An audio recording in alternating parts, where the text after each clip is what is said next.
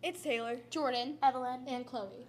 We've gotten input from students and teachers, but now it's time to form your own opinion on time management. And we'll help you along the way with tips and tricks to improve your understanding of it.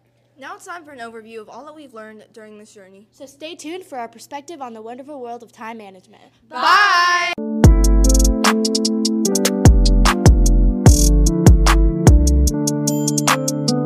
Now that we've learned all that we need to know, let's review. Let's start with some household tips that are quick and easy to help with your time management. Have a color-coded or numbered schedule to keep track of assignment due dates. You can also use a locker mode with your schedule for the week, like work, activities, practices, assignments, and other things. Set goals for yourself so you can get your priorities straight. Grouping tasks together also works. Grouping similar tasks together can lead to efficient and productive time use. For example, do all your math assignments in one studying session.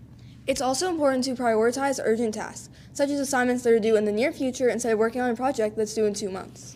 Get as much work done in class as possible so you don't have to stress when you get home. Take breaks and do something fun when you're stressed. It's actually way more productive instead of trying to squeeze all your work into one time. So, for every hour that you work, take at least a 15-minute break.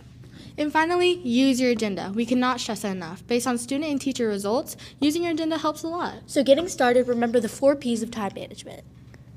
Prioritization, planning, productivity, and positivity. And use the core time management principles. Determine what is urgent. Don't overcommit. Have a plan for your time. Allow time for the unexpected. Handle things once.